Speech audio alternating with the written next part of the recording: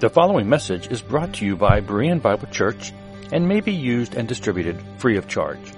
For more free audio, video, and text resources, be sure to visit www.bereanbiblechurch.org. Thank you. Good morning, Bereans. Now, I said last week that my plan was to start 2 Thessalonians today. But that got changed. Okay? Midweek, I couldn't get Psalm 19 out of my head, and so I started digging into it, and the next thing I knew, we're going down a different road. So it came to be part 2. So we were going to start 2 Thessalonians next week. That's the plan, okay? Now, I know that last week's message was a shock to many of you, as it was a shock to me. I remember where I was. I was standing right there when I first heard it. And one of the men in this church said, I don't even remember the conversation, but they said something about flat earth. And I looked at him like, are you on drugs? Flat earth? What the heck? And I was shocked. And I went and did some research, and I'm like, that's pretty interesting.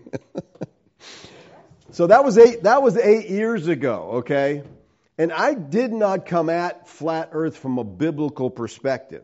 I came at it from different evidence that I was seeing. But then as I started just recently really digging into Scripture, I'm like, well, seems to be what the Scriptures teach. Now, I don't know why, but this stirs up people's emotions more than anything I've seen. More than Calvinism, more than preterism. You talk about flat earth, people go bananas, you know? It's like, we love our globe. Don't you mess with our globe, okay? And I want you to know that my perspective here, I don't have a dog in this fight. You know, I don't have any stock in globe whatever, okay? So I'm just coming at it from what I see as a biblical perspective, all right? And that's why I gave you a warning last week, you know, because I know that this is an emotional subject. But I was surprised that the response I received was overall positive. I mean, by far, okay? Matter of fact, as of Thursday, just on YouTube, 80% of the comments were positive. That's pretty amazing. And I was kind of surprised because there was no thumbs down. But then I found out some guy asked in the comments, how come there's no thumbs down on any of these videos? And then someone else commented, YouTube removed that. So you can't. So here I was all excited. No one gave me a thumbs down. And they can't. Aren't the 2 thumbs still on there? The thumb up you can do. You can't do thumb down. It's on there. You just can't click it. All right. Now, the thing that surprised me about the reaction from last week is that people who wanted to argue, and I mean, you know, just argue in the sense of debate, they didn't want to argue from a textual, exegetical perspective. They wanted to argue from cosmology. I don't care about that, okay? That's not my argument. My argument is, this is what I see the Bible teaching, okay? This is a lie, according to Scripture. And when I see people fighting from this perspective, it makes me think that you hold the pseudoscience above the Scriptures. I pleaded with you at the very beginning of the message to be a Berean, to search it out for yourselves, and see if what I had to say is true. But to me, a Berean would go to the Scriptures to support their position, not to pseudoscience. Okay? This is what disappointed me. I got zero pushback from the Scriptures, from people using the Scriptures. Zero biblical arguments. Okay?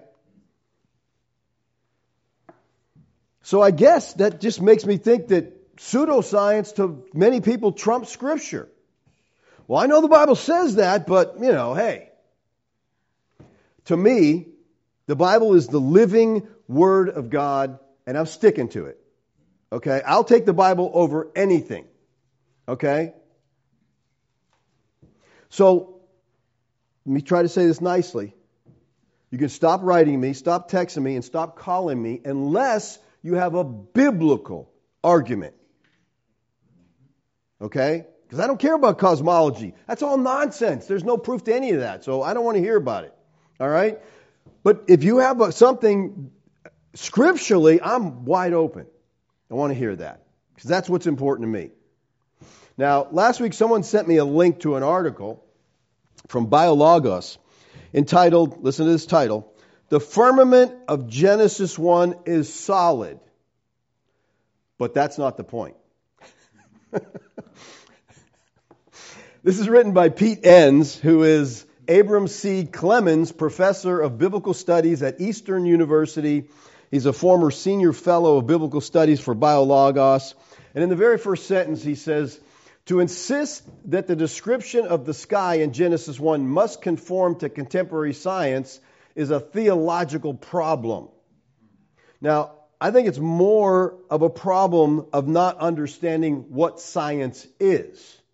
Okay? Because science has nothing to do with cosmology. There's no test they can do. There's nothing they figured out. Hey, look, we've gone over this and this is true. No, it's just, this looks interesting. Let's say it's this. Modern cosmology, as I said last week, is all imagination. And if that bothers you, I'm sorry, but that's the truth. But yes, I think you can have a theological problem if you think Genesis 1 or any part of the Bible must conform to contemporary pseudoscience. I mean, if you look at anything and say, well, science says this in the Bible, and you go with science, I'm sorry, I'm not going to do that.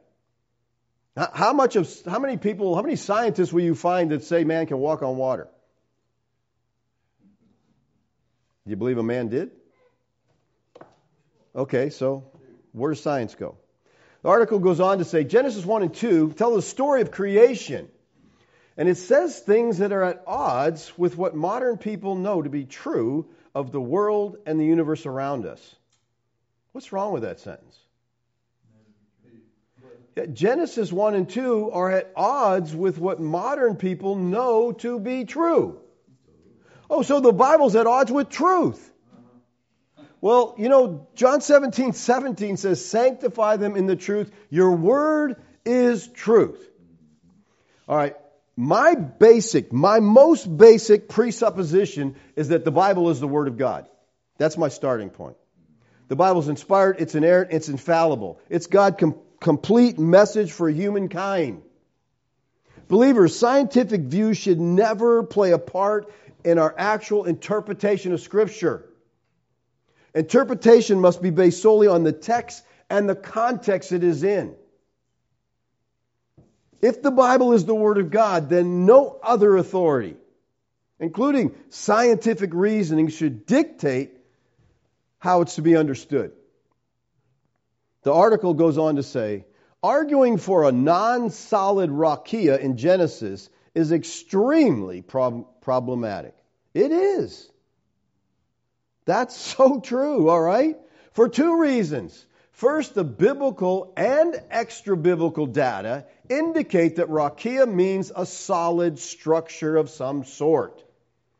The second problem is much larger theological issue, but is actually more foundational. Regardless of what one thinks of the rakia, why would anyone assume that the ancient cosmology in Genesis should be expected to be in harmony with modern science in the first place? Again, there is no science when it comes to cosmology.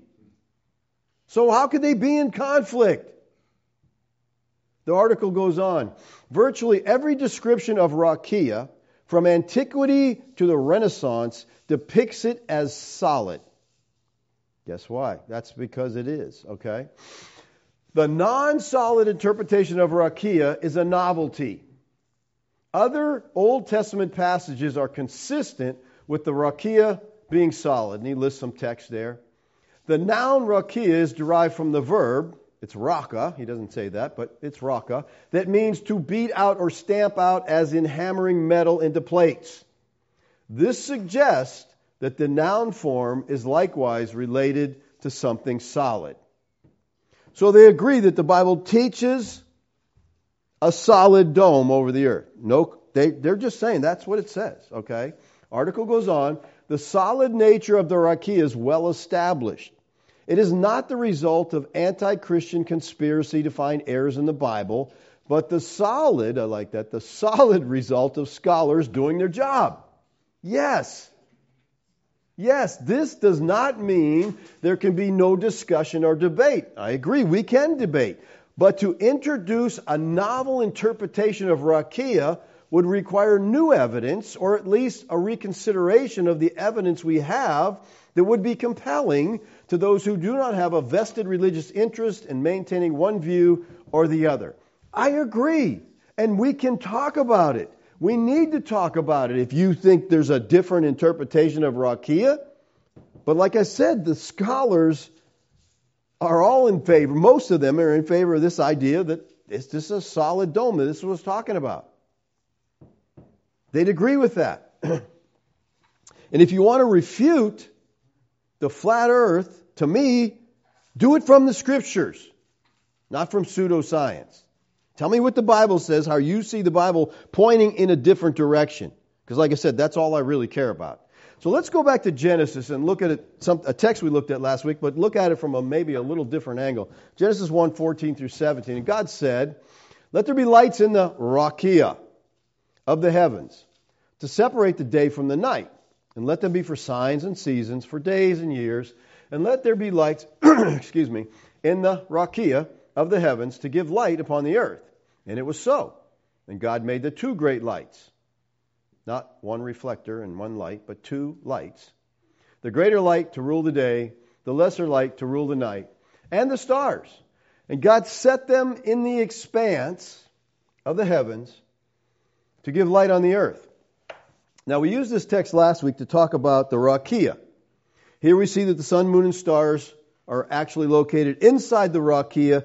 The stars, I think, are actually embedded in the rakia.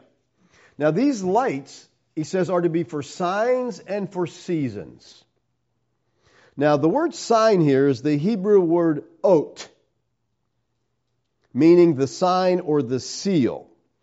Now, I think you're probably familiar with this by now. We've talked about this a lot. The letters in the Hebrew alphabet were originally pictures. And every Hebrew letter has some meaning behind it.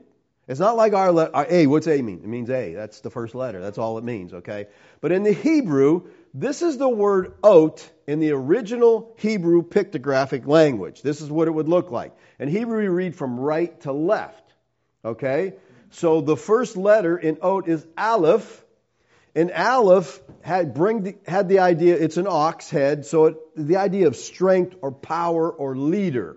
That's what the aleph stood for. Then the second symbol is the vav, and the vav represents a nail. Okay? And then we have the tav, and the tav is usually designated as a cross. So here, listen. So the sun, moon, and stars were first and foremost a sign, and this word, the letters say, the leader nailed to the cross. Now that's either some kind of weird coincidence. Wow. How about that? He says they're for a sign, and if you take the letters and you put the words together, it's talking about the leader nailed to the cross. You can say that's a coincidence. I don't believe in coincidences. So how do the heavenly lights point to the leader nailed to the cross? How do they point to Messiah? Well, two ways. First of all, the word seasons is the Hebrew word moed. And moed means appointed times, referring to the feasts of Yahweh. Now, we've gone over the feasts many times here. The feasts point to Messiah, and they're dependent upon the moon. So the sun, moon, and stars are placed where they are for the scriptural determination of the feasts of Yahweh, and all these feasts point to Messiah, who is the leader nailed to the cross. Secondly, I think there's more to it than just the feasts. I believe that the stars are a sign that point to Messiah. To be more specific, I believe that the constellations of the zodiac are signs that point to Messiah and his death on the cross. Now, we've talked about this before also. But before you get upset, please understand that I'm talking not about astronomy, not about astrology, but astronomy. Okay? Astronomy is the study of God's creation in the stars that declare His glory. Astrology means the word about the stars, but in our culture, it's no longer that at all. Astrology is its horoscopes and stuff like that, fortune telling, what is your sign and all that nonsense, which is actually forbidden in Scripture. People think the astronomical signs are about them. Somehow, those stars are all about you and the day you're going to have today. Okay? And astrology can say that a man can tell something about himself from the stars. Well, that's just nonsense. The original purpose was to tell something about Yahweh and His plan for the world. Now, the word zodiac is not a bad word. It comes from zoad, which means path or way, and it refers to the way the sun passes through the various constellations during the year. So the signs talked about in Genesis 1:14 can be understood when we look at the way the wise men, the magi from the east, who visited the young child Yeshua, they must have been very assured that these signs that they read in the heavens, because they were convinced enough that of the star they observed in the east to travel a great distance by camel.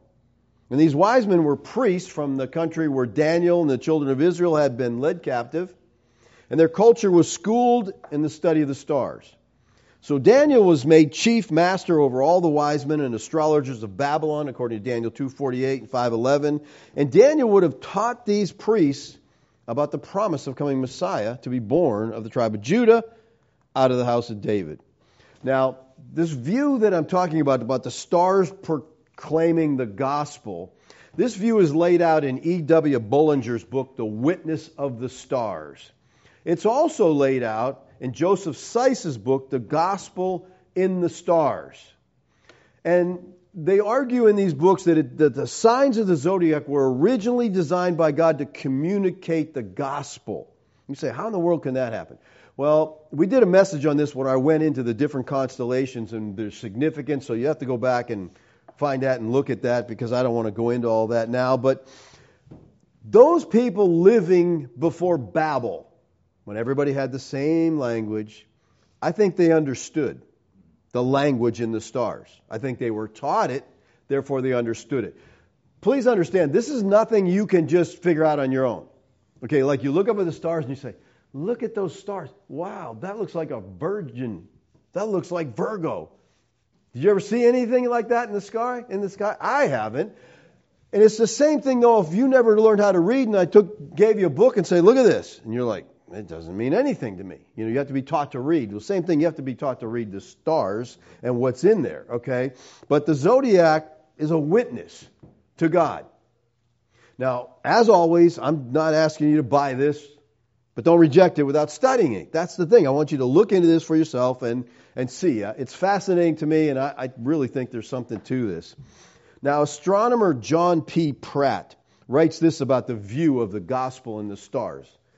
He says, suffice it to say that when I examined the evidence as a PhD in modern astronomy, a student of ancient wisdom and a practicing Christian, I have found more evidence favoring the proposal than against it.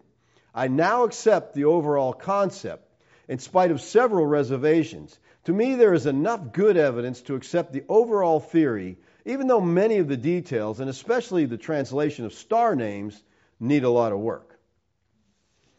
Now, the book of Enoch states that an angel revealed the constellations to Enoch.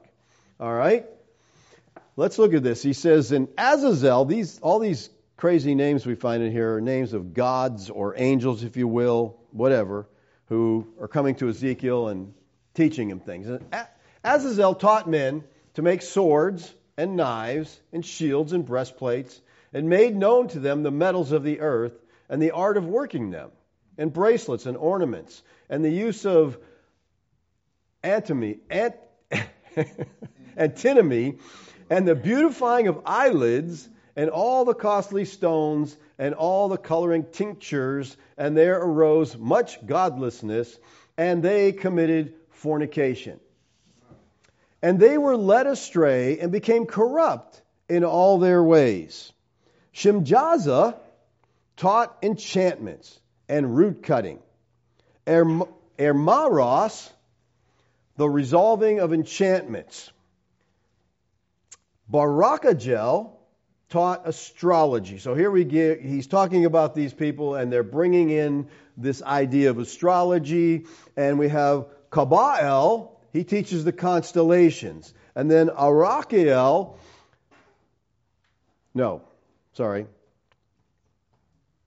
Ezekiel, the knowledge of the clouds. Then Arakael, the sign of the earth. Shamziel, the rising sun. And Shariel, the course of the moon. That's Enoch 8:1.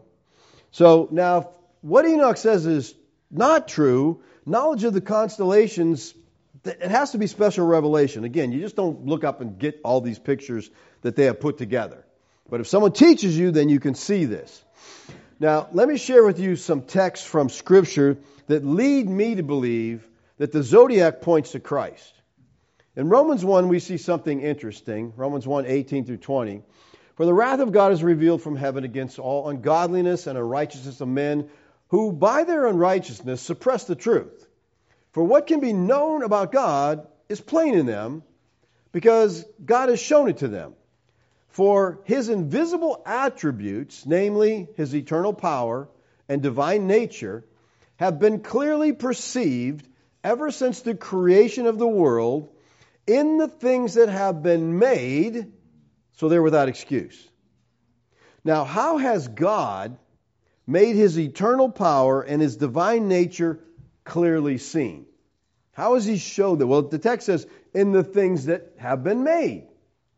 So some point to this verse and they say, this is natural revelation. So men can look around at the things that God made and know there's a God. Okay? And then because they know there's a God, then they come to God and they trust God. I don't think that's what the Bible's talking about here at all. Okay? Later in Romans, Paul seems to be following through on this. And in Romans 10, we read something very familiar, which is answered by Paul in a way that I think many people don't catch at first. So let's look at Romans 10. This should be very familiar to you. Romans 10:13 through 17. For everyone who calls on the name of the Lord will be saved. How then will they call on Him and who they've not believed? And how do they believe in Him and who they've never heard? And how do they hear without a preacher? And how they preach unless they're sent? As it is written, how beautiful are the feet of those who preach the good news. But they have not all obeyed the gospel, for Isaiah says, Lord, who has believed what he has heard from us? So faith comes from hearing, and hearing through the word of Christ. Now we're familiar with this text. Many of you probably have this memorized. Paul talks to them about the necessity of calling on the name of the Lord. But what you got to see here is this is laid out backwards. Because first you have to be sent. And then the sent person has to preach. And then because he's preaching, people hear. And then because they hear, they believe. And since they believe, they can call on the name of the Lord. Okay? That's how it has to start. That's the order. That makes sense. But now notice the next verse. Verse 18. But I ask, have they not all heard? So this is an objector here that Paul's dealing with. And he asks, haven't they heard? And you might expect Paul to say, no, they haven't heard. That's why we got to send some people. Right? So they can hear. They haven't heard. But the construction here is a double negative. The effect is to rule out entirely the possibility that they didn't hear. And Paul replies, indeed they have. What? Yes, they've heard, Paul says. And then what's really weird here is he quotes Psalm 19 as proof that they've heard the gospel. So Romans 10 is talking about the necessity of believing in Yeshua to be saved. You with me on that part? Okay. Then Paul asks, or the objector asks, have they not heard? And then he says, indeed they have. And his proof that they've heard is Psalm 19. Let's look at it. The first 6 verses here. The heavens declare the glory of God. The sky, that's Rakia, above proclaims the handiwork. Day to day pours out speech. Night to night reveals knowledge. There's no speech. There's no words where the voice is not heard. The voice goes out through all the earth and the words to the ends of the world. In them he has set a tent for the sun, which comes up like a bridegroom leaving the chamber. and like a strong man runs its course with joy. Its rising is from the end of the heavens, and its circuit to the end of them, and there is nothing hidden from its heat. Now, the standard view of Psalm 19 is that it tells us about the knowledge of God that has been written for us in 2 volumes. All right? General revelation, which is the creation, the first 6 verses, and then from 7 down it starts talking about the law of God. Okay? So we have special revelation, the Bible. We have general revelation, the creation. In the first part of this psalm, most commentators see David saying that God reveals himself through his world, through nature. But is that true? Is that what he's really saying? Let me ask you, what is this psalm about specifically? Is it about nature in general? No, it's not. These verses declare the greatness of God as seen in the heavens, or the rakia. It's not about nature in general. The focus here is the dome. And I'll show you that in a minute, all right? Now, let me ask you something, because I think this is a really confusing thing in theology. Can man come to know God through natural revelation? He sees the beauty of God's creation. He looks up and he sees the stars in the dome, and can he just say, man, God made this, I believe him. Can that happen? Okay. Let me ask you this. Basically, the idea is all men can know God because they just look and they see Him. And that's what people do with Romans 1 here. They take Romans 1 and they say, well, this is talking here about the things that have been made. So people can see what God's made and they know they're without excuse, and therefore they fall down and worship God. And they'll take Romans 1 to be referring to general revelation. Man looks at the creation, he knows there's a God, he knows he's without excuse. The first part of 21 says, for although they knew God. And here's where a big argument comes. Who's he talking about? Who knew God? And most people will say, well, this refers to everybody. Everybody knew God because of natural revelation. They know God. That's not what Paul's talking about at all. Look at what Paul says later in 1 Thessalonians. Gentiles who do not know God. They have natural stuff. They see the world. They see things. They don't know God. But in Romans 10, Paul asks, have they not heard? And he says, indeed they have. And then he quotes Psalm 19. Now, before we look at that, let me say a word about natural revelation. Romans 1 is not talking about natural or general revelation. I believe it's talking about pre-Babel men who all had a knowledge of God because God taught them. They knew the constellations. They'd been taught by God. At Babylon, God said, I'm done with you. That's it. I'm moving on. And He creates Israel. All right. But I think when the language is all one, people understood this. You know, you go to any language now and point to the stars and the constellations, and they all have different names, but they all mean the same thing. And how'd they all come to that? Well, we all started with one language, and when the language divided, they came up with new, but they're still talking about the same thing, all right? Excuse me. Natural or general revelation will not bring anybody to God. Doesn't happen that way. But here's something that may surprise you. Special revelation won't bring anybody to God either. You still agree with me? Because I think we think that. The Bible, if you give them special revelation, they'll come to God. Really? Okay, then here's a plan. Go out and get people. Bring them in here. Kidnap them. Grab them. Tie them up. Bring them in. Set them down. And we'll turn the speakers on proclaiming the Bible until they get saved. It's going to work, right? And then they'll forgive us for kidnapping them, and so everything will be okay. No. I wish it worked that way. Believe me, I would sign up right away. Let's go kidnap. Let's bring them in here. Let's get them saved. Listen, the only way anybody ever comes to God is if God draws them. Period. John 6:44. This is what I call an unget-overable verse for Arminianism, okay? It says, no one can come to me, Christ is speaking. Nobody. No, not them, not them. No one. Nobody comes unless, we have an exception here. What's the exception? The Father who sent me draws him. If God draws them, they come. If God doesn't draw them, they don't come. Now, hopefully y'all are familiar with the word draws here, right? Helkuo is the Greek word. You should even know that word by now. Helkuo is only used like 7 or 8 times. And here's what helkuo means. To draw, to drag by irresistible superiority. Okay? You should have that memorized. We've heard that enough. Okay? That's what it means. Oh, so people say, well, God has to woo you. I don't even know what woo means, okay? I don't know how you woo somebody. Woo, woo! It's just, that's a crazy thing, but I don't get that. But God doesn't woo. God grabs and drags. All right? It's used of Peter drawing his sword. Peter didn't woo his sword out. He grabbed that thing and he pulled it out. It's used of dragging men into court. God, nobody comes to God unless he drags them to himself. And he does that. And listen, men have to be irresistibly drawn because 1 Corinthians 2:14 says the natural person, that's the man without the Spirit, does not accept the things of the Spirit of God. Do you need proof of this? Just go talk to somebody about the gospel and they're like, that's ridiculous. Why don't they get it? For their folly to them, watch, he is not able to understand them. Natural men can't understand the gospel because they're spiritually discerned. So he can't appreciate God's glory through the heavens or through special revelation. God first must change his heart. You must be born again, and that's an act of God that God sovereignly does. He gives men life. Once you're alive, you say, I believe the gospel because I have spiritual life.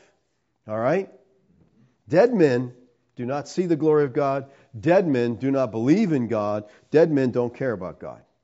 All men are lost, Jew and Gentile, none seeking God, but God does seek man, and when he does, they come. By God changing the heart. All right, let's go to Psalm 19. The heavens declare the glory of God, and the sky above proclaims his handiwork. Now, this is what's called Hebrew parallelism.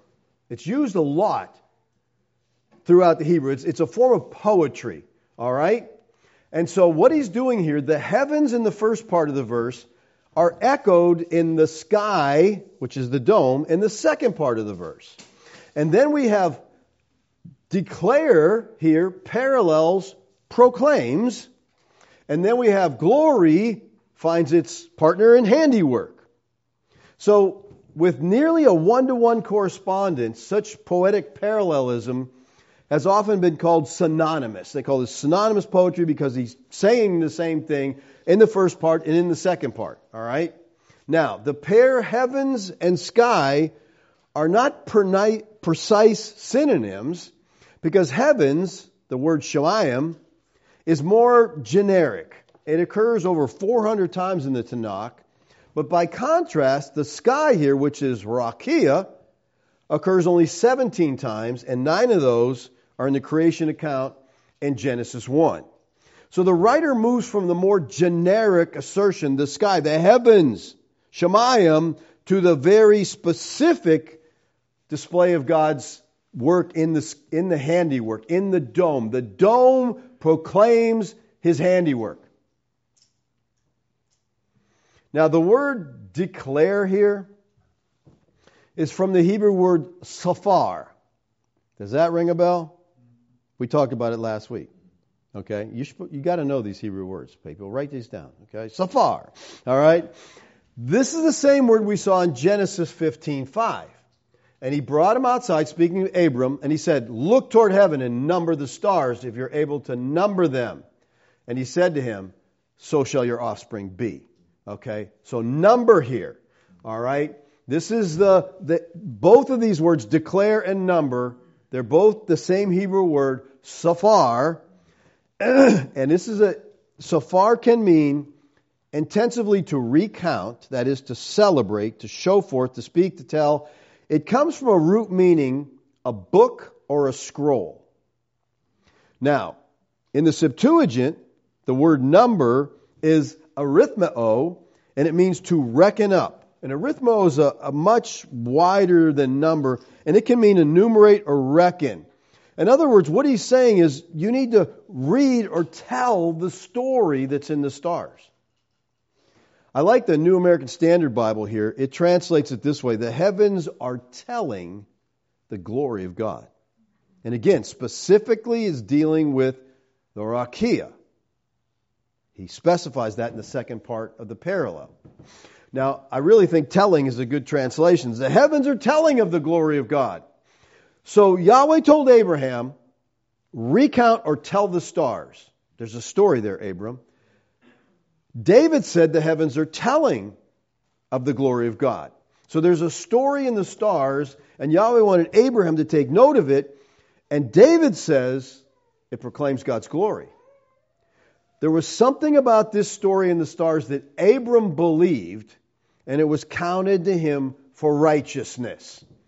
Genesis 15:6. He believed in Yahweh, and he counted it to him as righteousness. Now, let me ask you something. What did Abram believe? Was it that I'm going to have a bunch of descendants? God says, Abraham, you're going to have a bunch of kids. I believe that. And God said, well, you're righteous for believing that. Where would you get that from out of Scripture, okay? How would that make him righteous? Or was it maybe the message about redemption that was in the constellations? See, Paul tells us that Abraham had the gospel preached to him. Maybe it's in Genesis 15:5 when God says, look up. Tell the stars. Galatians 3:8. And the Scripture, foreseeing that God would justify the Gentiles by faith, preached the gospel beforehand to Abraham, saying, in you all nations will be blessed. So, how did he do this? Was it in the stars? Whatever it was that Abraham believed, it caused him to be counted as righteous. So I think that Yahweh showed Abraham that one of his descendants would redeem man from the curse and satisfy the justice of God. How do I know that? Yeshua told me. He told me. In John 8:56. He says, your father Abraham rejoiced that he would see my day, and he saw it. He saw it. Abraham believed that God would provide a redeemer to deal with man's sins. Maybe that gospel message was in the stars, embedded in the rakia. Back to Psalm 19. All right, so the focus of this psalm is about the heavens. Again, the Hebrew word for sky here is rakia. We studied that word out last week. We saw the stars are in the rakia. I think that what David is referring to here is the zodiac that's in the rakia. So this is the focus. The sky, the dome. Now let's look at verse 3. He says, there is no speech, nor are there words, whose voice is not heard. Does that make sense? It's kind of confusing. You're like, what is he talking about? Well, look at verse 2. Verse 2 says, day to day pours out speech, night to night reveals knowledge. There is no speech. What? Which is it? We're pouring out speech, we're revealing knowledge, and then there's no speech. I'm confused. What is this about? Well, I think this is hard to believe, but the King James Version actually clears this up. Because it says, there is no speech nor language where their voice is not heard. That's the difference. Now, the Geneva Bible put it this way, there is no speech nor language where their voice is not heard. Then it has the note, the heavens are the schoolmaster to all nations, no matter how barbarous, okay? Albert Barnes writes this, the idea conveyed by our common version, KJV, is probably the correct one. This is the idea in the Septuagint and the Latin Vulgate. According to this interpretation, the meaning is, there is no nation, there are no men, whatever may be their language, to whom the heavens do not speak, declaring the greatness of the glory of God. So what is it that utters or pours forth speech, which voice goes out to all the world? Whatever it is, it shows the glory of God. So is the glory of God seen in the existence of stars alone? No, because many would look at those and say that's from the Big Bang. Okay? But look at 2 Corinthians 4:6. For God, who said, let light shine out of darkness, and shone in our hearts to give the light of the knowledge of the glory of God in the face of Yeshua the Christ. It is the work of Christ that shows the glory of God more than anything else. So the glory of God is not just stars, but the work of Christ in redemption that is literally laid out in those stars.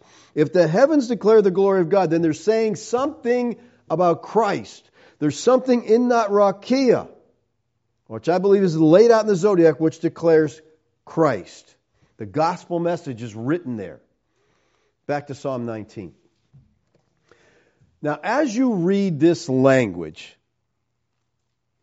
does it give you the idea that the sun's in motion? Look at it.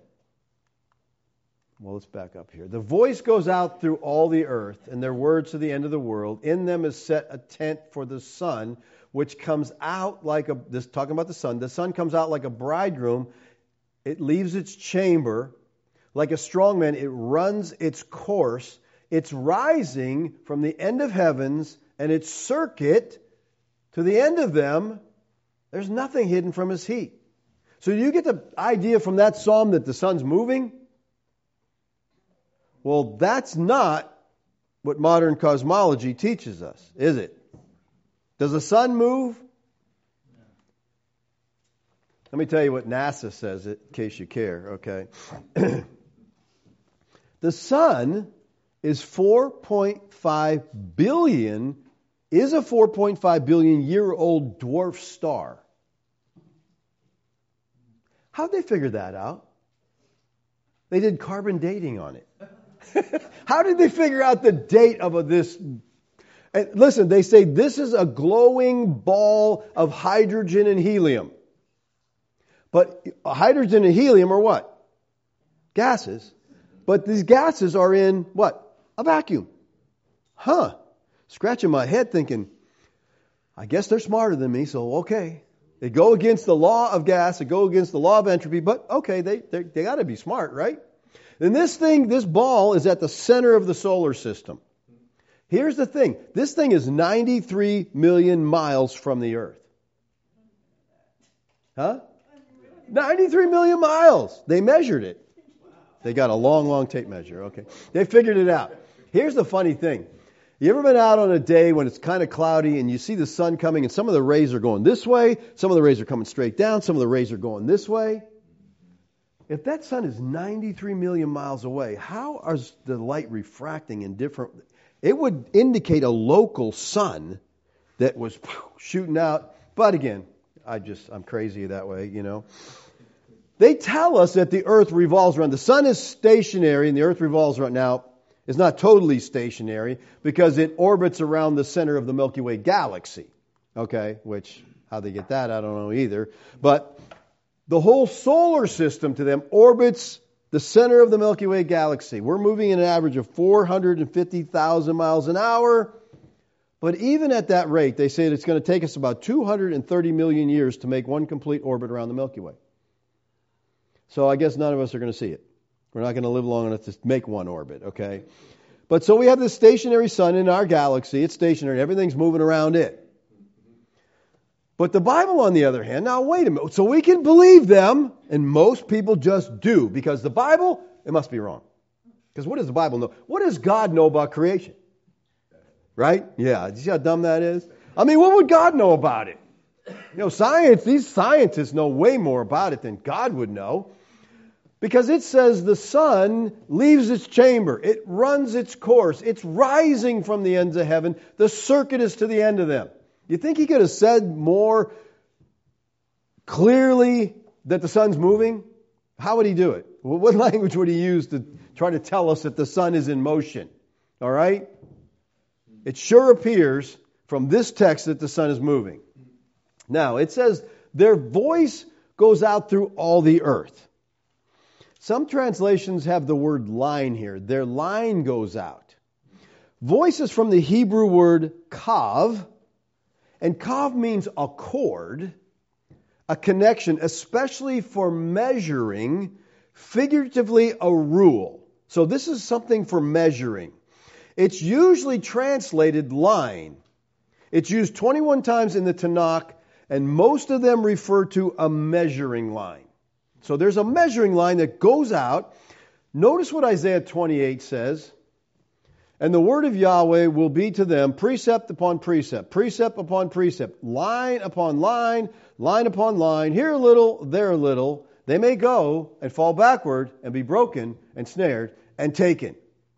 So kav is used here 4 times, translated as line. And here in our text in Psalm 19:4, the singular number is put forth to represent the plural. That is, their writings are made up of several lines. So this is giving us the picture, a line, a writing, something written out. The heavens don't teach men with an audible voice, but visibly, by exhibiting things to their eyes, which is done in lines or by writing. Voice here is parallel to words.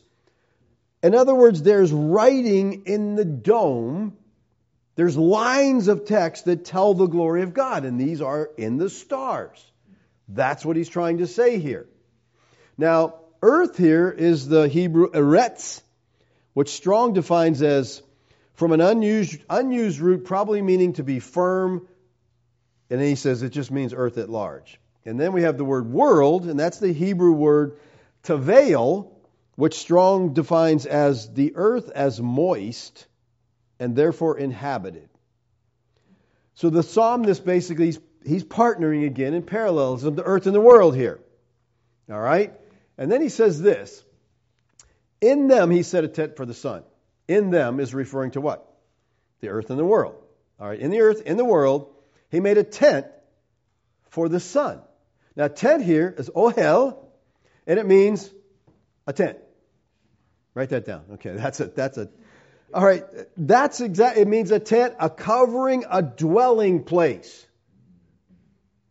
When you think of a tent, you might think of something, like a teepee or something. Their tents weren't like that. Their tents kind of look more like a dome. Okay? And so the sun, the psalmist is saying, is in a tent. It's in a dwelling place. This is a reference to the rakia. And that sounds like what Isaiah says in Isaiah 40:22. He says, it is he who sits above the circle, not sphere, circle of the earth, and its inhabitants are like grasshoppers, who stretch out the heavens like a curtain and spreads them out like a tent to dwell in. So according to the Bible, we're in a tent-like structure, and so is the sun. The sun is in a tent or a dwelling place. Now that fits with the flat earth view, because we believe the sun is inside that dome and it's circling around over the earth. But that doesn't fit a globe view, does it? The sun is not in any kind of tent. It's out there and everything's revolving around it. All right? So why... Listen, is God just trying to mess with our heads? He's trying to confuse us? Let me tell you what it was really made out of, but don't worry about it because the scientists will straighten you out later. No. He says, leaving his chamber, it runs its course. That is motion, people. The word course here is or'eh, and it means a well-trodden road. On the flat earth model, again, the sun goes in circles around the earth, under the dome. It doesn't fit what they tell us about cosmology at all. So I guess we have to make a decision. Are we going to believe them? Because certainly they know more than God. Or are we going to believe what the Scripture says? Are we somehow going to say, well, the Scripture says that, but it really doesn't mean that? Its rising is from the end of heaven, and its circuit to the end of them. Again, this is Hebrew parallelism. And notice that it says the sun is rising. Now that's a problem, right? Is it a problem to flat earth or is it a problem to the globe? It's a problem to both, isn't it? Isn't it a problem to both? I mean, in the globe model, does the sun rise? No, it doesn't move. So we should get up in the morning and say, what a lovely earth revolving, right? Because the sun doesn't rise, all right? So we know it doesn't fit on the globe, but the weird thing is it really doesn't fit on the flat earth model either, because the sun is circling around overhead. It's not rising or setting, it's just going around in a circle. So we got a problem here? Well, not really. All we got to do is dig a little deeper. Like, what do these Hebrew words mean? Well, the word rising here is the Hebrew word matzah. And matzah means going forth. That is the act and egress, or the place and exit, hence a source or product. This word is used 25 times in the Tanakh. This is the only place it's translated rising. It's interesting. Translators have bias like everybody else. And here what it should be is it's going forth is from the end of heavens, not rising. That's not at all what this word means. Okay? Now someone brought up last week, what about Ecclesiastes 1:5? It says the sun rises and the sun sets. Some translations say sets. Here it says goes down. And hastens to the place where it rises. See, the Bible says the sun rises and sun sets, but you say it doesn't. Well, again, the word here is zara, which means irradiate, shoot forth beams. That is to rise specifically to appear. So what this verse is literally saying is the sun appears. Now that fits, right? Goes down here is the Hebrew word bo, and it means to go or come in a wide variety of applications. So what this verse is really saying, the sun appears and disappears. Well, that fits our model. I guess it could fit the globe too, right? It appears, it disappears. It could fit either one. This description that we see in Psalm 19 doesn't fit modern cosmology. I hope you could at least agree with me on that, all right? The sun is going in a circuit around the earth, under the dome.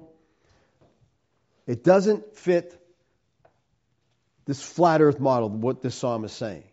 I mean, it doesn't fit the globe model. It fits the flat earth. It doesn't fit the globe. So I wonder, I guess, we have to make a decision. Do we believe what the Bible says, or do we believe pseudoscience?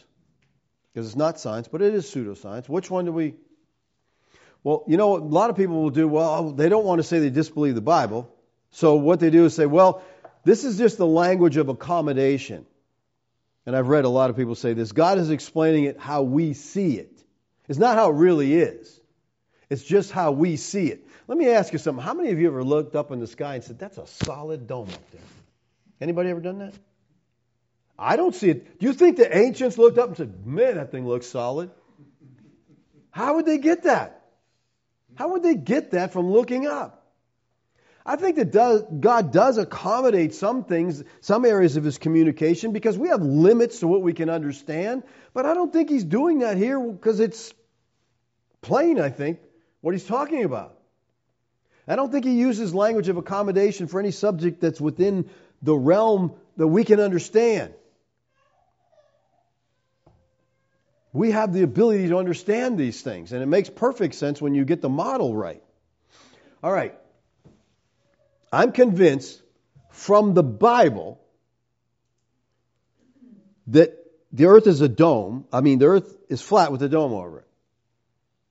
The earth, not the sun, is fixed in space. The heliocentric view pictures the sun as motionless at the center of the solar system, with the earth revolving around it. So all these verses about the sun coming and going and in a circuit and all that, it doesn't fit with that view. And, people say, language of accommodation, it does appear that way to us, but maybe it is that way, and that's why it appears that way, all right? But we have the high priests of pseudoscience. They've convinced people that the Bible is wrong and the earth is in motion. Now, man did not believe this until Copernicus came along and started, telling us that, yes, this is what it really is. Until the pseudoscience convinced people that the earth under the dome was primitive, foolish idea, contradicted by all kinds of evidence, practically all Bible scholars understood it to be flat with a dome over it. And the same way, the Bible scholars also upheld special creation until the pseudoscientists convinced the world that there's a vast quantity of evidence proving evolution. I don't argue with evolutionists. I just tell them, you know your ancestors better than I do. If they're monkeys, okay. Mine weren't. In both cases, though, people, here's what we have to get. This is so important to this subject. There is no evidence for these things. There's no science for these things. Science doesn't deal in these realms. It's imagination. And you try to, ask them to prove these things, and boy, you'll get a lot of complicated jargon, but like your head will be spinning because just tell me how it happens. They can't do it. And I think pseudo-scientific theories are going to come and go, but the Word of God endures forever. So truth has to be found in the Scriptures. The Bible, people, has a monopoly on the truth. It's God's Word. It has to be believed, not the imaginations of men. And I know if you come to this view and you hold this view now, then you're going to be laughed at, you're going to be ridiculed, you'll be mocked by the globe heads, and that's okay. They've always mocked the truth. All right? Yeah, you got flatheads and globe heads. You get in one camp or the other. All right? The Bible teaches, I believe, and if you can show me differently, if I'm wrong about Rakia, if I'm wrong about somehow missing something here, please use Scripture. I'm open to Scripture correcting me. I'm not open to different models or different pseudoscientist claims. I don't want to hear it. I don't care about it. I just care about what the Bible says. None of this, people, happened with a big bang. God created the world, and listen, He created it specifically for us. And that's the thing about heliocentricity. We're just a dot out there floating around this huge galaxy and all this universe, a bunch of other dots, and we're insignificant. We don't mean anything. But when you realize, wait, maybe all this other stuff's cartoons, and we're the only thing there is. And God created us, and He put us on this special plane, and He put a dome over us to protect us and keep us safe. You know what? You don't have to worry about global warming. You know why? There's no globe. How can it be warm if there is none? All right? That's just a nonsense of men, again, trying to get money from us because, they can't even fix an election, but they're going to fix the environment, and all of a sudden it won't be warm. It's just a bunch of nonsense, okay? And you don't need to worry about meteors hitting the earth and knocking us out of orbit and all this nonsense. None of that. It's all nonsense. People were not here by chance. We're God's creation. And such a special creation that He sent His Son to die for His elect. And because we're His very special creation, He created a very special environment for us. And when we understand this, I think it just should cause us to praise Him, to thank Him for His goodness. Revelation 4:11 says, "Worthy are you, our Lord and God, to receive glory and honor and power." Why? "For you created all things, and by your will they existed and were created." He created it all. He created it for us, His children. Let's pray. Father, I thank You for Your Word. I thank You for the opportunity to look into this. Lord, I know it contradicts so much of what we hear in our world today, but most of Your Word does do that. Help us, Lord, to cling to the truth of the Bible, to cling to inspiration, to seek to understand exactly what the Bible is saying. Lord, I understand we can misunderstand, we can misapply texts of Scripture. Lord, teach us.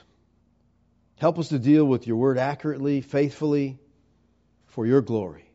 Thank You, Lord, for Your grace to us. Amen. And again, let me just emphasize, I'm coming from what I understand as a biblical perspective because I really don't have a dog in the fight. Globe, flat, it doesn't really matter. It's not going to change my day tomorrow. I'm going to get up and I'm going to do the same things, okay? But again, to me, it just goes to inspiration. That's what's important. Questions, comments? I agree with you. What? I agree. It's the inspiration of Scripture that's on trial in this debate. And, if they can make the Bible wrong, and like we looked at last week, Walton says, well, the Bible's wrong about that, so maybe it's wrong about this. And he threw out the idea of Satan and demons. He just throws it all out. And what else? David? I've always thought that the stars and everything were in the firmament.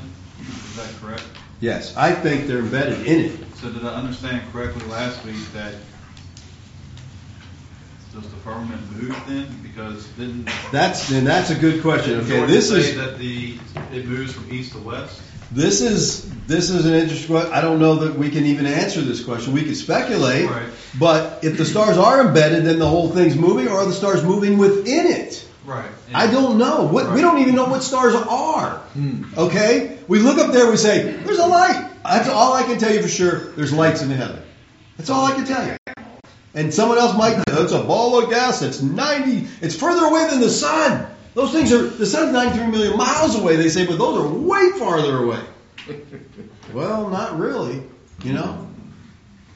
Is there anything on the other side? Is there anything on the other side of the dome? Bible talks about waters above. I don't get that. As far as like other stars or planets or anything. No, I don't think there's any other planets. I don't think there's anything. There's no universe. There's nothing outside our dome. That's it. We're closed. We're in. There's nothing. This is our world. This is the world. That's all I understand. Okay, I don't know anything anywhere. I'm just trying to figure out what the premises are. So what are the planets? The Falster's right. Joshua 10:13 says the sun stood still and the moon stopped. Wouldn't that show it is sun moving if it can be stopped? Yes, exactly. Again, I agree 100%. The sun is what's moving.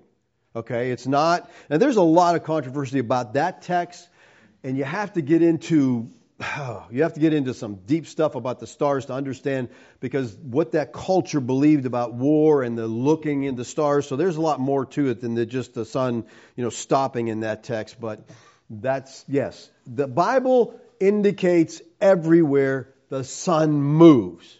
It indicates everywhere the earth does not, which is the exact opposite of what everyone is telling us.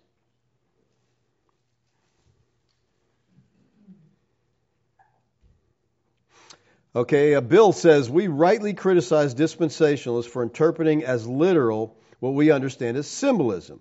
Yet now you appear to criticize people who do not hold to flat earth because we interpret Old Testament cosmology statements symbolically. Which is it? Oh, so I have to choose one or the other? So some things are metaphorical? That makes everything metaphorical? I mean, do we have to make those distinctions? We understand apocalyptic language. We don't take everything metaphorical. We understand there's some language that's that way. So God talking about His creation, we can't take that literally though, right? Well, I do. And again, if you want to show me some text, Bill, that says that this is clearly not literal language, it's somehow metaphorical, I'm open to it. Oh man. Sorry, I'm not, that's like a book. I don't have.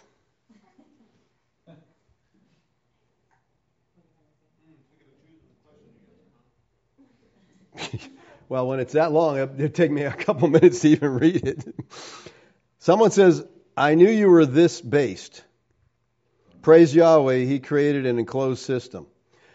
Again, one of the reasons I taught on this to start with is I've been getting questions from people. People writing me, are you flat earth? And I'm like, how'd you know that? Well, you don't use the word globe. You talk about the plane. So yeah, people have picked up on it. Okay. So I figured I better deal with it again. And someone will put in the comments on YouTube, welcome to, I've been here for 8 years too. I just wasn't something I talked about. Okay. Cause people think you're crazy when you talk about it. Yeah. Great learning here. Love that the sun does not rise. What a lie. You see that on the many breakfast commercials growing up. Even some today like Jimmy Dean sausage and biscuit commercials. Well, again, whatever the conspiracy is behind this whole thing, it is in your face all the time. Every time you watch a movie, there's a globe there first. Why do they show you a globe when you're going to watch a movie? You watch a TV show, there's a globe. I'm like, what are they trying to push here? And here's a funny thing. You want to have some fun? Go get all the pictures of the globe you can find and compare them. You're like, whoa, they're all different. And talk about clouds. Some of them, they take the computer and they make the cloud, and they just got the same cloud pattern spread all over. Same exact clouds. And then the next scene, it's always clouds. You don't see any satellites in those pictures. They say there's hundreds of thousands of satellites up there. None of them show up because there's no pictures. No pictures. Nobody ever had a picture. Where is the Arctic in this orientation of Earth? The North Pole's in the center. The South Pole is the outside extreme edge. Antarctica is an ice wall that surrounds the whole thing. All right? That's the model. All right? That's as far as I understand it. Okay? I've never been there, but I've seen plenty of pictures of it. All right? But it's an enclosed system. You got this couple hundred foot high ice wall that keeps everything in. Nothing gets out of that. And then you have, ice and snow for hundreds of miles. I think that Admiral Byrd said he made 200 miles in, from what I understand, which is absolutely crazy to me. There's no way I would do that under any circumstance. I don't like freezing to death. No, thank you. Okay. And I don't know what he was looking for, and I don't know what he found. Gary? Where are the planets? Or are they just... What planets? Do they even exist? I don't think Jupiter, planets exist. Saturn, all that I don't think that exists. So you don't believe in high-powered telescopes that can see? Yeah, I believe in high-powered telescopes. And if you look at pictures of high-powered telescope, what you see is a blurry light like. And then they take that blurry light and they make this picture out of it. Look, it has rings around it. It's got holes in it. It's got, and they just make that stuff up. I don't think there's anything outside the dome. As far as planets or any of that. The Bible talks about wandering stars. They call those planets. Jude talks about it. They say those are planets. They're moving. The Bible calls them wandering stars. So you believe that the moon is inside the firmament? Correct. Dome, yes. But you don't believe we've been to the moon? I don't believe what? We've been to the moon. No. Why not? Why would I think we have been? Well, if it's in the dome, wouldn't it be easy to get to? Well, first of all, you'd have a hard time landing on a light. It's not a rock, it's a light. But by everything they said, we've been there, and I'm like, but the pictures, again, if you can look at that thing they said landed there, it doesn't look like it would fly. Okay, it doesn't, how it landed on there and then took off from there. I just think that's all part of trying to put in our heads that there's stuff out there, and we've been there, and we know stuff, and you got to listen to us.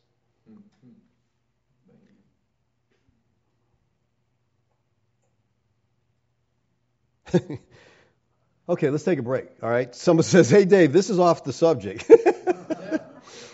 I've always wondered why you never end your prayers with "In Jesus' name we pray." Jesus doesn't mean much to me. Yeshua does, okay? But that's a biblical misunderstanding that you have to tack that on the end of your prayers. You pray in His name, meaning His character. That's what name means in Scripture. Name is character. I pray according to who Yeshua is. I don't have to tack that on the end of every prayer. It just... So many things the church does, and it's like, where's that in Scripture? We just create this thing, and then, again, we need to question things. Why? Okay? How? Well, it's not wrong to say that. I was talking to one of my nieces yesterday, and she said that she's a physical therapist, and one of her clients was getting all over. He's a pastor, and he's getting all over because she has tattoos, and you're not allowed as a Christian to get tattoos. And I'm like, okay. And I said, next time, ask him, can you give me a scripture reference? Okay, he'll probably give you one from the Tanakh, because you can pull that from the Tanakh. But then you have to understand, that's talking to Israel about what God's plan for Israel is. Tell him but this guy told her, well, it's in the New Testament too. And I said, here's what you need to do. Just learn to start asking, where is that? Show me that reference. It'll shut people up so quickly. The Bible says, where? And that's the end of conversation. Because they don't know. So just learn to ask that question. Glory to God for the truth we find in His Word. Thank you so much for having the courage to preach the truth of flat earth. I'm learning so much. Jill in Costa Rica. Thank you, Jill. It's encouraging. From Norm. It's not the dome they reject. It's the glorious one who sits in its top. Thank you so much for your pure analogy of faith. Thank you, Norm. I appreciate that. Thank you so much for coming out. Coming out. I'm out of the closet. I'm out of the closet and under the dome. All right. Of flat Earth, coming out of the flat Earth closet. Flat Earth preterists are a rare find. Much love from Oregon. You know, they're really not, because the group is no longer there, but I belong to a group on Facebook called Flat Earth Preterists. I guess maybe that's why I closed. There wasn't a lot of stuff going on there. Junior asked, what about foundations of the earth, underneath the dome, underneath the flat earth? I don't know. I don't know what's under there. The Bible talks about it being on foundations, about it being solid. I don't know. Because how would I? If the Bible doesn't talk about it, you know. How deep is the flat earth we're on? How far have they dug down? Anybody know? 8 miles. 8 miles is the furthest they've ever gotten. Okay. They didn't get to China, so, you know. How deep, how thick is it? How deep is it? I don't know. Now they're saying it's a core. It's a molten metal core. So much nonsense. You know, so much nonsense that they just make up, and how do we prove any of this stuff? Why do you suppose flat earth makes people so angry? The only reason I can think of is they feel embarrassed or stupid that they've been deceived for so long. I don't know, you know, or they can't believe that they've been deceived, so therefore they're angry. Like, that can't be, because I believe this other way. Well, they've seen the pictures. They know. Yeah, well, true. If you've seen the pictures, then you know we have outer space and all this wonderful stuff out there, and little green men. And next time someone tell you about Martians, how'd they get in the dome? Through the windows of heaven. Okay. They got the gatekeepers opening the windows so they can get in. All right? This place where it's raining.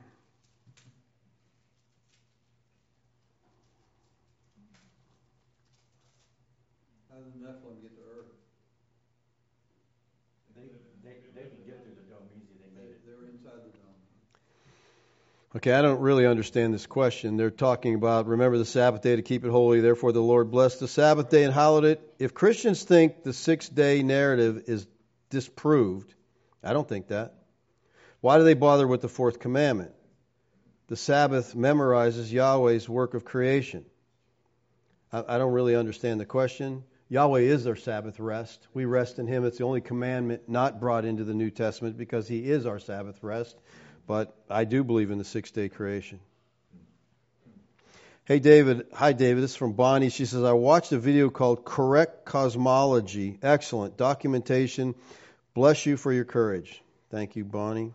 Yeah, there's a lot of good stuff out there on flat Earth from a lot of different perspectives. Hard to find. You won't find it on YouTube too easily.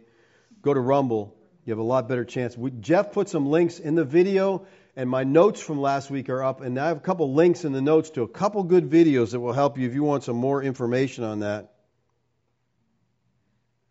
Someone asked, if the sun's within the dome, how does it ever get dark on the earth? There's a vanishing point. You can only see so far. Now, if I took a flashlight and I took a place and I had the flashlight over here and I shined it here, you're not going to see it over here, and I move that flashlight around, when it gets over you, then it lights. And when it gets far away from you, it's darkness. That's the thing. This place we're on is pretty big, okay? And the sun's moving around over top of it. Again, there's plenty of models out there that demonstrate this, that show how this works.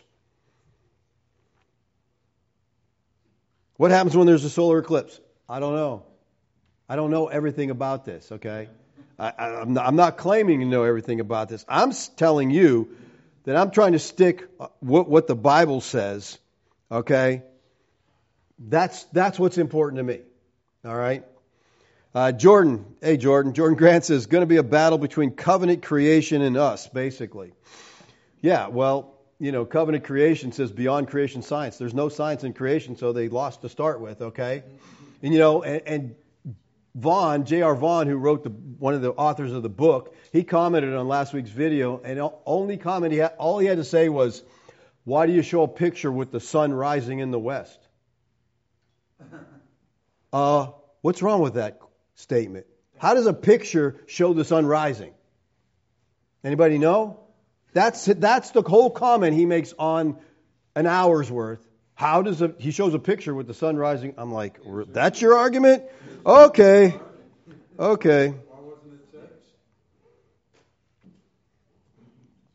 Interesting note, I think you mentioned that the UN symbol is the flat earth. It is. The UN symbol is a picture of, the flat earth. Like I said, I think they stick it in our face to show, you're so dumb, you'll never get this. Like NASA with the forked tongue. Brandon from Oregon said, would have been quite a trick to move a shadow backwards. Yeah, I agree. But, it's again, if you're talking about God. The fake photos of the moon show a surface of gray dust that doesn't look like anything that would be reflective at all. The whole idea of reflective stuff. Pastor Dave, we can't get through the firmament, but did the fallen angels actually get from the other side? Wonderful, thank you. Yes. Here's the thing. From that realm, the realm of heaven, the realm of God, God's passed through, angels pass through, God comes and goes. Where is heaven? I don't know that it's a location, it's a realm. But they don't have to worry about the dome. Okay, they can get through that. In the room, so. Right, the locked room, and here he was, it's not that hard a thing.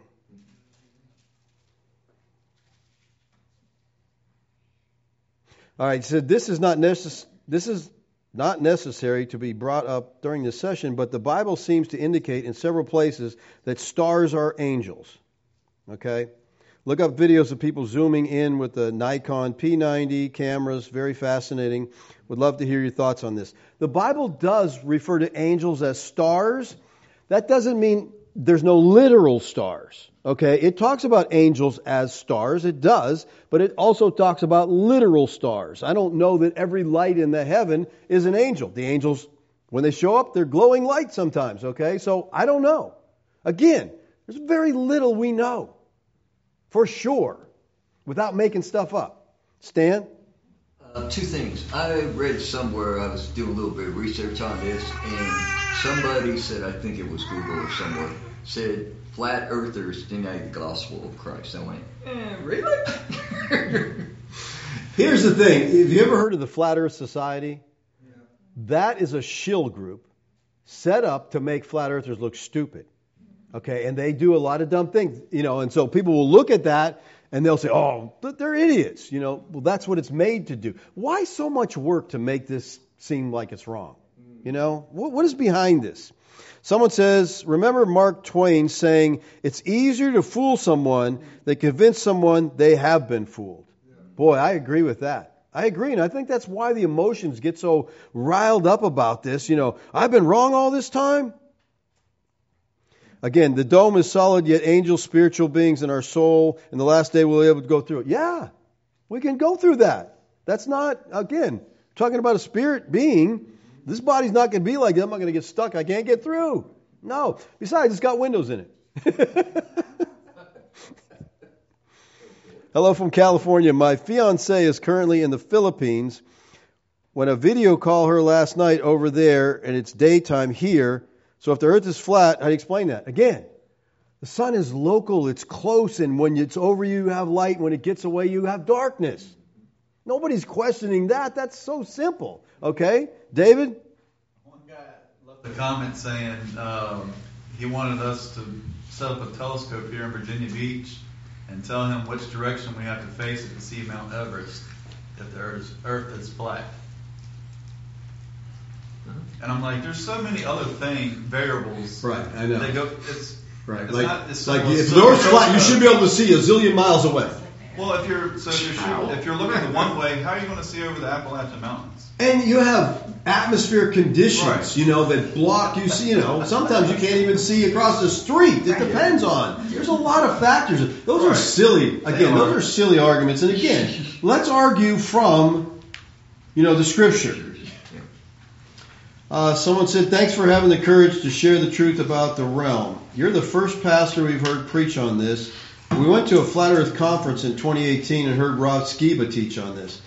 Yes, Rob Skiba and I both came to this view at the same time, which was fascinating. I mean, I remember the very beginnings when Rob was putting stuff out about this, and I'm seeing the same thing, and I'm looking back and forth at his stuff, and it was, so however long he's been in it, I've been in it too.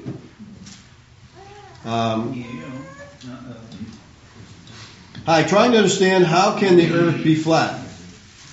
Where would the water go or to the end of the earth? They used to think they would fall off the earth. Well, I've tried to explain that. You know, there's a 200-foot high ice wall that circles the whole earth. So nothing's pouring off the edge. Those pictures you see of ships falling off the edge, and cats knocking things off the flat earth, that's all just nonsense, okay, to make you think how stupid it is. It's an enclosed system, okay? And the ice wall keeps the water in. Here's the thing to me. If you know anything about water, it always seeks a level surface. Show me anything. You show me anything where water bends. But magically, on a ball that's spinning at 1,000 miles an hour, it bends and sticks to it. Gravity. I can take a wet tennis ball and spin it. You know what happens to that water? Woo! Well, that's because the ball doesn't have gravity. No gravity in the ball. Okay, but show me bendy water. Again, pour water anywhere. It goes level because that's what it does. It's level. It doesn't, bend around things. When coming face to face with the depth of deception that this topic entails, we're forced to question everything else in life, including one's theology. There are few that are willing to embrace this challenge. The truth must be proclaimed regardless of the offense it may induce. Yes, I think if we're really seekers of truth, you're going to be offended, you're going to be upset. But when I said at the beginning of the video last week, they've lied to us about everything. I really mean that. I mean, they lie to us about medical stuff. They lie to us about history. The stuff we hear about history, I'll tell you what, it's so many things have been made up. Okay? Victor writes the history books, okay? And they write what they want, and they tell us what they want us to know. So you just really have to question things, And sometimes you don't have the ability to get answers for some of these things because we just don't know. Okay, I got a question from some lady named Kaylin. If the moon is reflective, how did people land on the moon without going blind? How are there pictures of the moon without it just being white light? Yes, and how is the sky behind the moon shots, behind the pictures, it's black. There's no stars anywhere. David? I was told that on one of the comments. Oh, yeah? Yes, because the sun is shining. They said, so when you go out in the daytime, do you see stars? So that's why you can't see stars from the moon. Okay, because, wow, I don't know if I can even process that. Okay. So they're saying you can't. Because the sunlight is blocking out Okay, stars. the sunlight blocks out the stars on the black background, Yes. so you can't see them. Right. Okay. Yes. Moonlight is blinding the stars out of. All right, whatever. Okay. Again. That comment was on there. Your camera's not high quality. You have to pick a boat light sources. Yeah. Yes, we don't. The thing is, people, and people, they go, well, I see this or I saw that. Someone wrote me and they go, well, I was on a ship and they had the railing around it and I looked through the railing and I could tell there was a curve. Really? You don't understand that your eyes, show you different things. And so you're going to say, I don't believe the Bible because I saw the curve. Did you really see the curve? If there's a curve, why can't we measure it?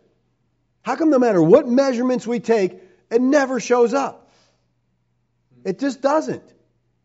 And we use NASA's math and boom, there's no... How do we see Chicago across Lake Michigan? How do we do it? Well, they think that flat Earth means it's a square plane.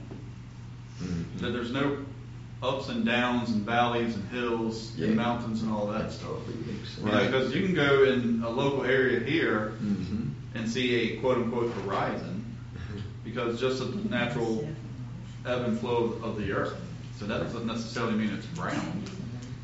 Yeah, our ground, that's why when you do this test, you do it over water, because if you do it over land, you got hills and you got mountains and you got obstacles and you really can't do it. But over water, It's always flat. So you can do this on water.